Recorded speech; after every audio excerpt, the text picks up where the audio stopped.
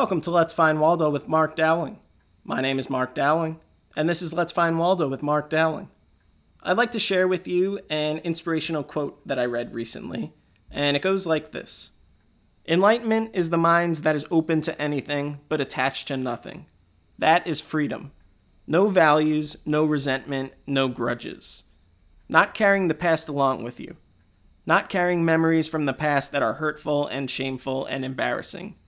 Just let all that go, and you are living in enlightenment, and you are free for everything. Gary Busey said that, and today I'm going to do exactly that. I'm going to let go of something that I find to be shameful and embarrassing, and that is a rap song that I recorded when I was 15. So I'm going to play that song for you in just a second. I don't think it needs much backstory. It's not like it's Imagine by John Lennon. Or Maybe I'm Amazed by Paul McCartney. Or What is Life by George Harrison. Or something that Ringo sang.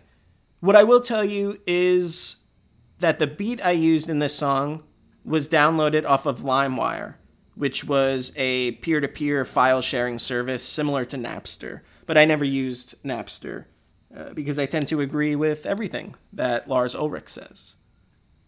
Ooh, let's look up a Lars Ulrich quote. Real time. Oh, here we go. Basically, any idiot with a computer can post something on the internet, and within 15 minutes later, it's a half-truth that's circulated around the world. It's a pretty frightening instrument. Well, Lars, you know what I find to be a frightening instrument? The drums. They're loud. They're cumbersome. You know what? I take it back. I don't agree with everything that Lars Ulrich says. But look, I'm going to play this song for you right now. And what else should you know? Oh, my rap name was MCMD. And the name of the song is Mad Classy. So without any further, as Shakespeare would say, ado, here is Mad Classy by MCMD. Ha ha! Let's do this, Marky D. Let's get it! My name is Mark D and I'm all about class. Got the watch on the wrist and the wine in the glass. Punch a guy in the face cause he owed me money. Knocked him out cold and I stole his honey. I'm hot like fire, you cold like ice. It's time to retire, the price is right. My rhymes are so sick that they'll blow your mind. My rhymes are so sick you gotta hit rewind.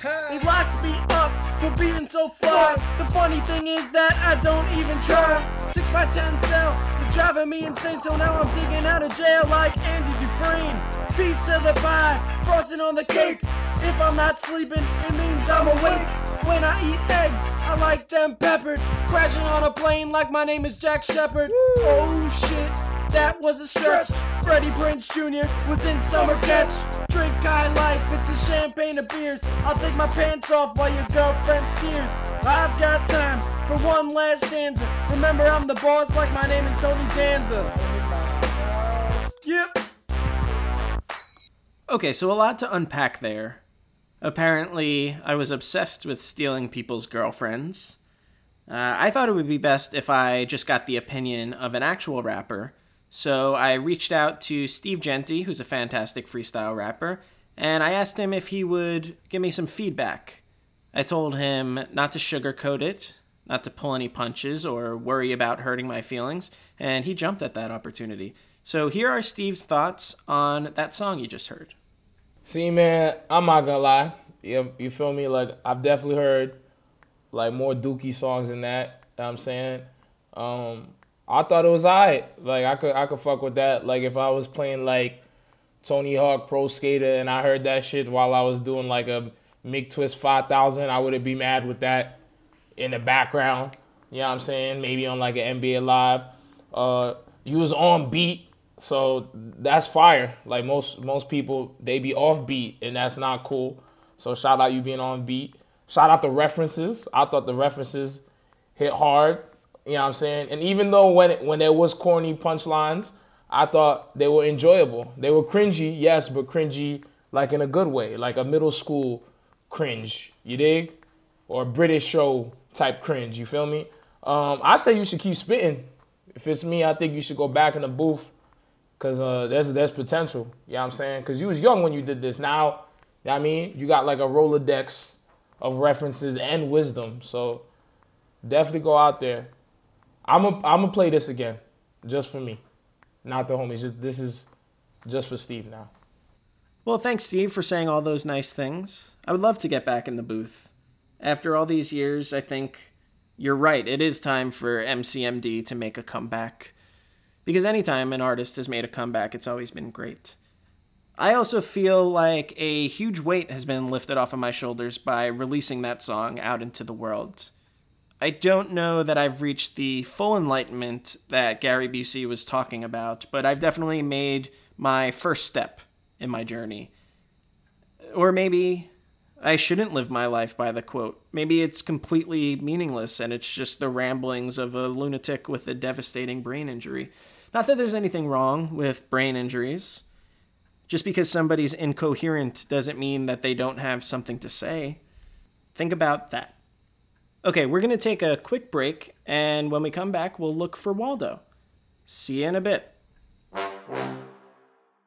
Welcome back. We are referencing the Where's Waldo 30th Anniversary Edition book, ISBN number 978-0-7636-9579-8. Today we're looking for Waldo at a museum, and he's left us a little message to help us get started. Howdy do, Waldo scholars. As you know, I love to learn, so it's great going to museums. Today I found out about tickling the toes of a man in the stocks, how to fire a catapult, and how to make a chariot work. Now that's learning.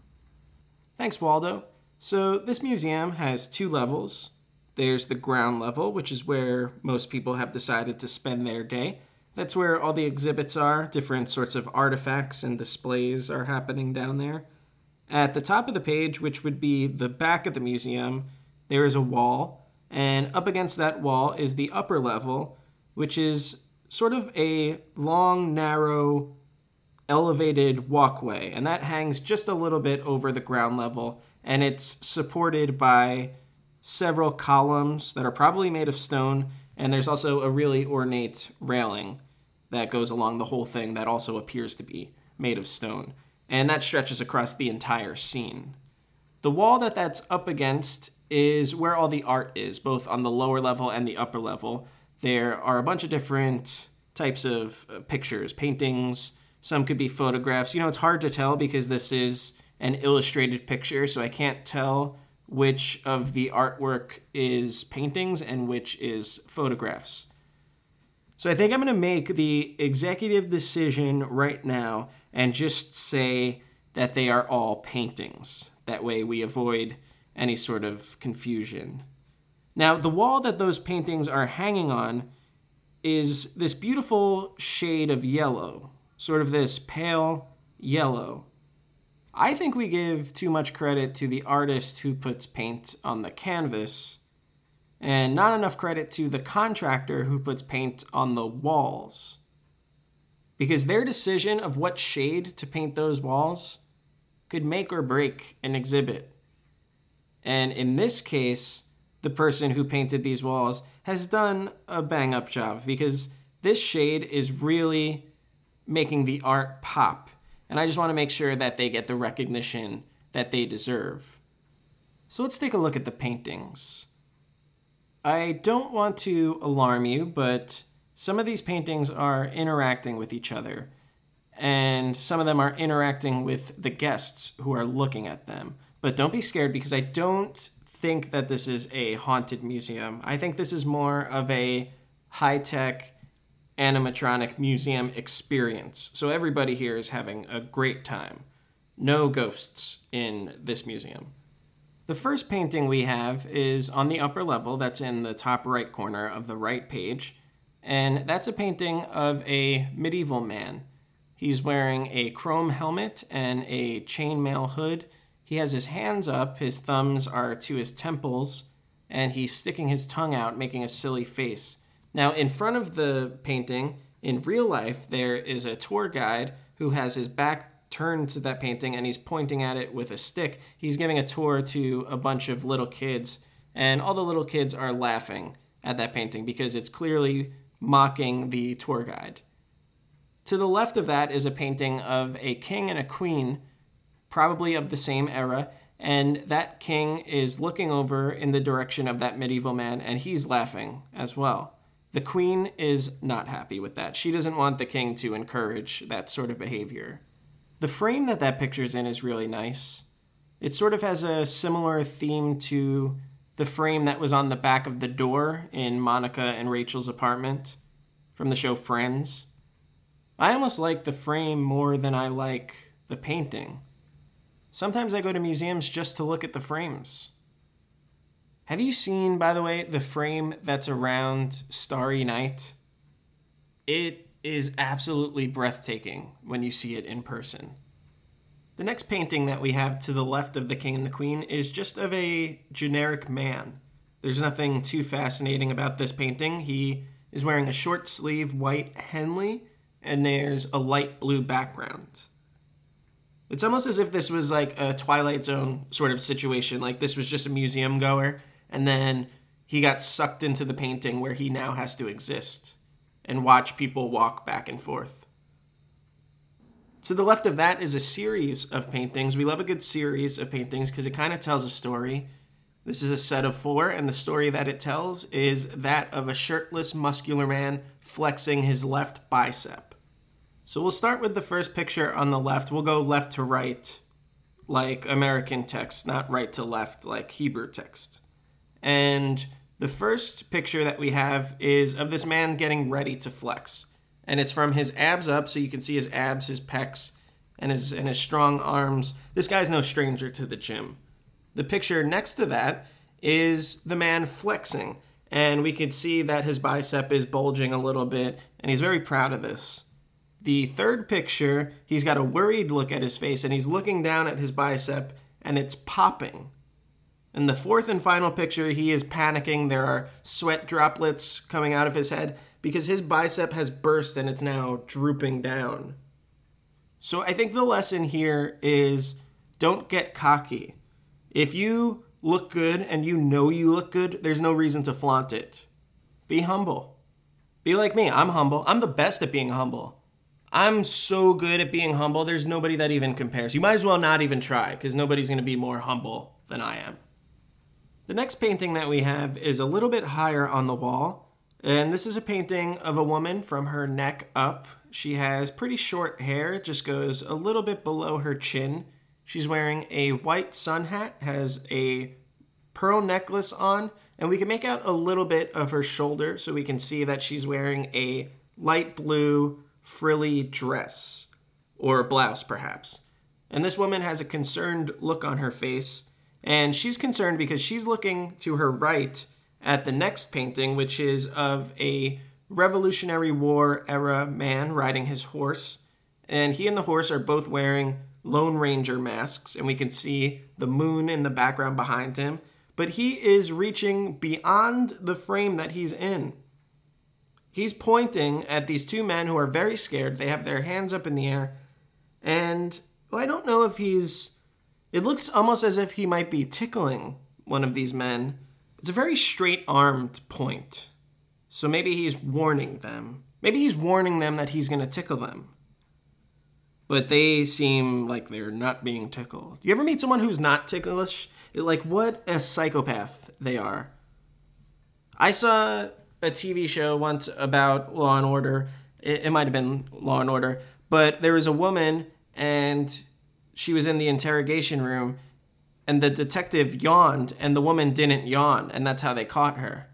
Because they were like, she doesn't show empathy, so she's a sociopath and she's the one who committed this crime. So it's sort of the same thing. The next painting that we have is tall and skinny, so probably like an 11 by 17 print. And that's a painting of an older woman. She has very tall gray hair, sort of like a beehive hairstyle. She's wearing red lipstick and red earrings. She has a blue dress or blouse on. We can't tell because that's cut off. And there are birds that are building a nest in her hair. but she doesn't seem concerned at all by this. She seems rather pleased with it. So maybe their little talons are giving her like a scalp massage or something. I personally would shoo a bird away if it got near my head. I don't like birds. I don't trust birds. They're technically dinosaurs, which is scary. They have hollow bones, which is like, what are you keeping inside of your bones that you need them to be hollow? Some of them can talk. Call me old-fashioned, but I don't think animals should be mimicking human behavior. The next painting that we have is of a rich family. There's a mother, a daughter, and a man who is wearing a tuxedo sort of thing. And tuxedos are weird because you can never tell if the person wearing them is a rich person or if they're the butler of the rich person. It's weird that we don't differentiate between that. But in this photo, the man appears to be a... Oh, okay. Sorry, we have an Amber Alert. That's my friend Amber alerting me that a child is missing. The guy with the tuxedo, he appears to be a father figure, so I get... Well, though a butler could be a father figure, right? A la Bruce Wayne and Batman. Bruce Wayne is Batman. I think you're probably old enough to know that, but if not, I'm sorry that maybe that's what the Amber Alert was about. It's that I was going to spill the beans. Maybe that wasn't an Amber Alert. Maybe that was a spoiler alert. Who knows? That rich family is laughing at the next picture, which is a painting of a clown. And this is just a circus clown. He has spiky orange hair, which is similar to the lead singer of The Offspring. He has a painted white face, red nose, red lips, and red ears. I've never seen a clown paint their ears, but this one has. And he's wearing a flower on his lapel that's squirting water out of the picture onto a museum goer that's walking by. And everybody's very amused by that, as they should be. Next, we have another set of paintings, but unlike the set we saw earlier that told the story of a muscle man flexing, this one does not tell a story. This instead is two separate paintings that are hanging side by side, and when you look at them together, it makes up one scene. And that scene is two knights having a sword fight.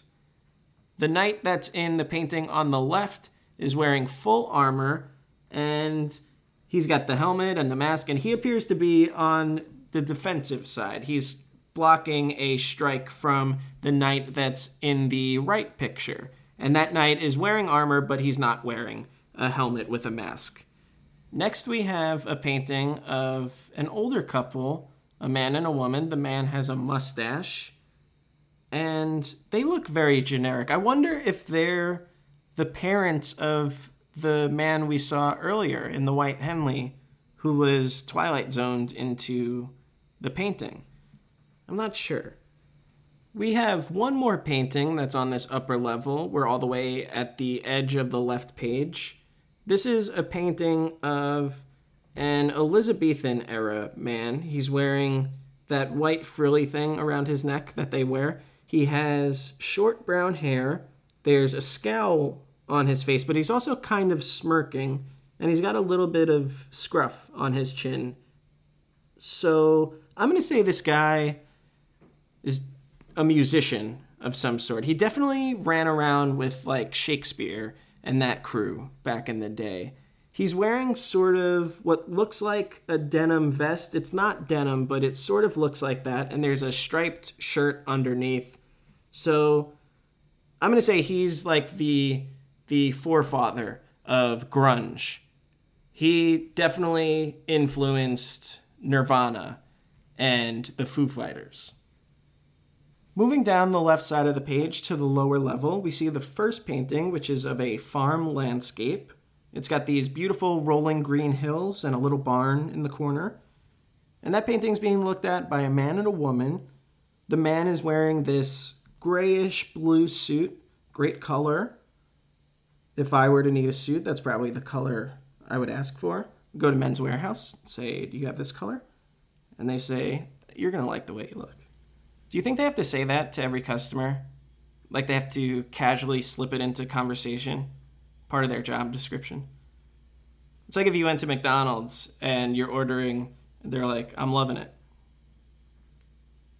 They should do, Men's Warehouse and McDonald's should do a cross promotion, so they, just for fun, and then they can combine slogans and say, I'm gonna love the way you look. So the man is holding hands with a woman. She's wearing a teal sweater, a red pencil skirt that really accentuates her curves. I'm sorry, but it does. And the man has a sheet of paper that he's holding behind his back, so the woman doesn't know that he has this sheet of paper. And I don't know what it is. It's blank. So it probably has something on the other side. Gee, I hope it's not a subpoena. And this man is a process server, and he's doing the long con. And he's been dating this woman just so he can confirm her identity and serve her with this paper. Or maybe he's a private detective, and this is a glossy photo of her husband cheating on her. Or maybe it's something happy. Maybe this is a boyfriend and a girlfriend, and he's going to propose to her, but he can't afford an engagement ring, so he just printed out a picture of one instead. Moving over to the right, we have a painting of a dog, and this is a very cute dog. It's gray, it has a little bit of a smile, and everybody is really fascinated by this picture. They're all rushing over from all areas of the museum and sort of piling up in front of this picture. So it's probably a famous artist or a famous dog. I don't recognize the dog. I'll tell you that. I don't know who could have painted this. Maybe Van Gogh? I don't know if he's known for painting animals, but I know he did Starry Night. I know he did the French Cafe that I did a puzzle of.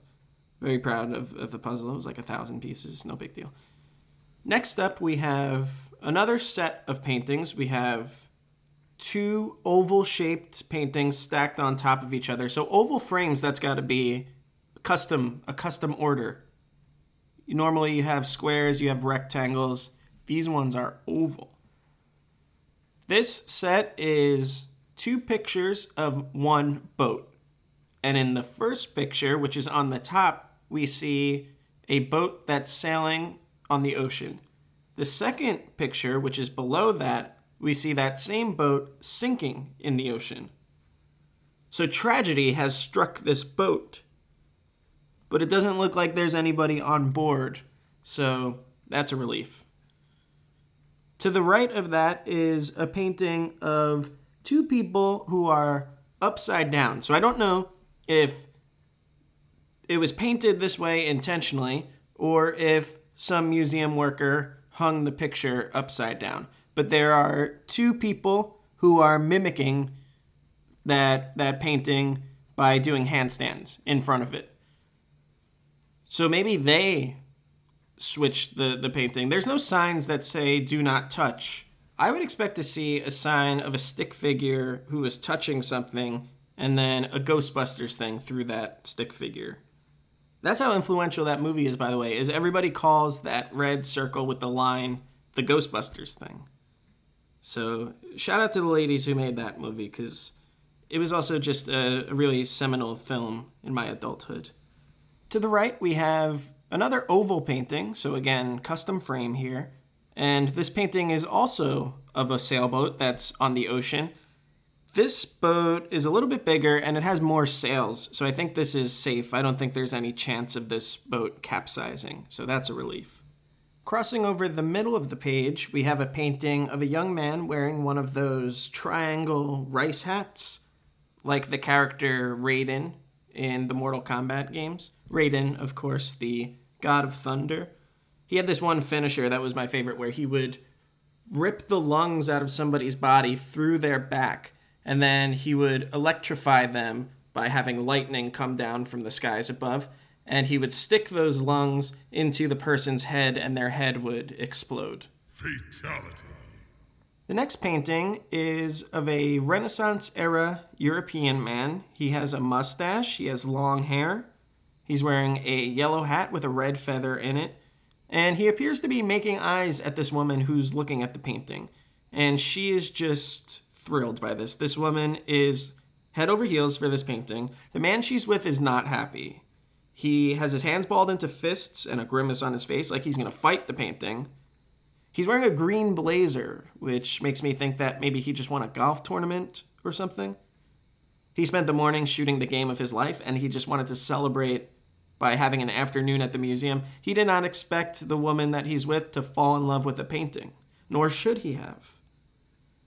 The next painting we have is a circular painting, and this is of a gentleman who looks like a young M. Night Shyamalan. I want to break away from the paintings for one quick second and talk about a couple of these columns, because right in front of that painting, one of the columns is beginning to topple over because a man is leaning on it. And all of these columns are built using 4 separate pieces, which is a really dumb way to build a column. You want it to be one solid piece. That would give you the most support. Now, the next column over to the left is being climbed by several children, one of whom has gotten very high up on that column. And there are parents and museum workers who are trying to get those kids off of that column. Okay, back to the paintings.